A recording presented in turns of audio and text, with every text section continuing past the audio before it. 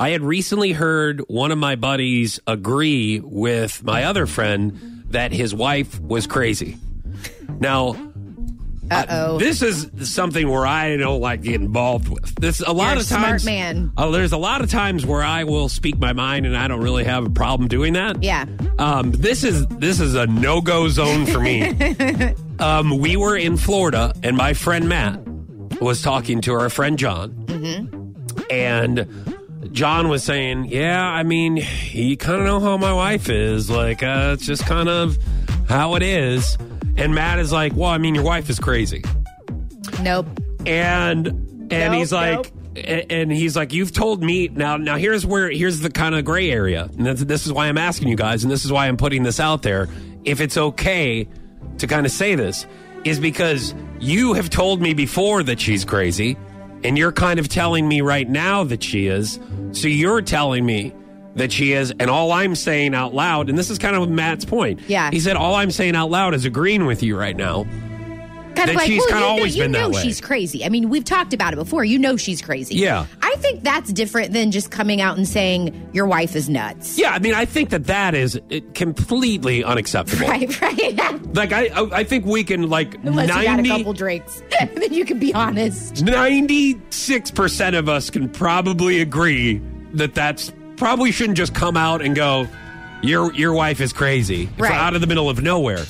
But if that other person has given us the invite, if they've opened the door and they said, yes, wipe your feet, come on in, right, welcome to my crazy home, you are welcome to the craziness. I have told you, we have talked about this before. Yes. But the thing is Matt was so serious about it, and he's like, well, I mean, she is. That's a problem. You know that. Well, he can't say that.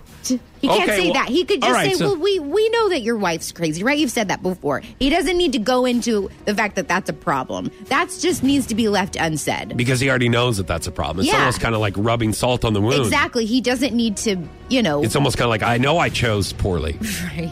Kind of a thing. But maybe she turned crazy after they got married. Yeah, you never know. You know what? I don't know the whole story because I don't know his wife that well, and I didn't want to know.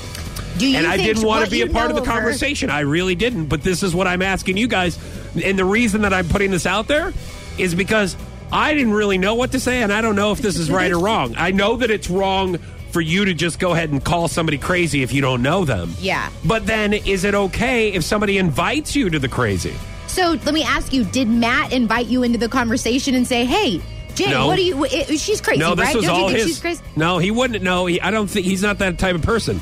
He is very direct. He's just the type to tell you your wife's crazy. No, not me, John. Like, right. This was not, I just happened to be there. And I mean, Emily was sitting next to me. Yeah. And Matt's wife was there. Obviously, John's wife was not there. Yeah, yes. She wasn't there.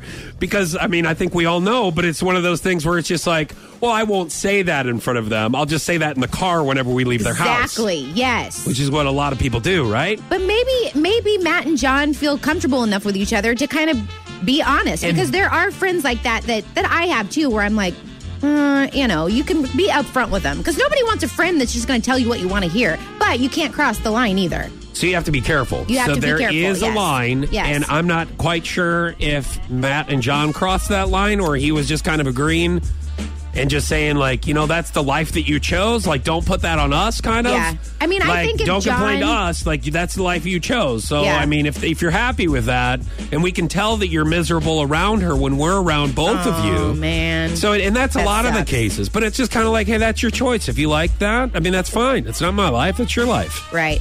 I think that the fact that John already admitted that his wife was crazy, I think it's okay. Okay, so that gives you the open invitation to go like, all right, well, I mean, you said that.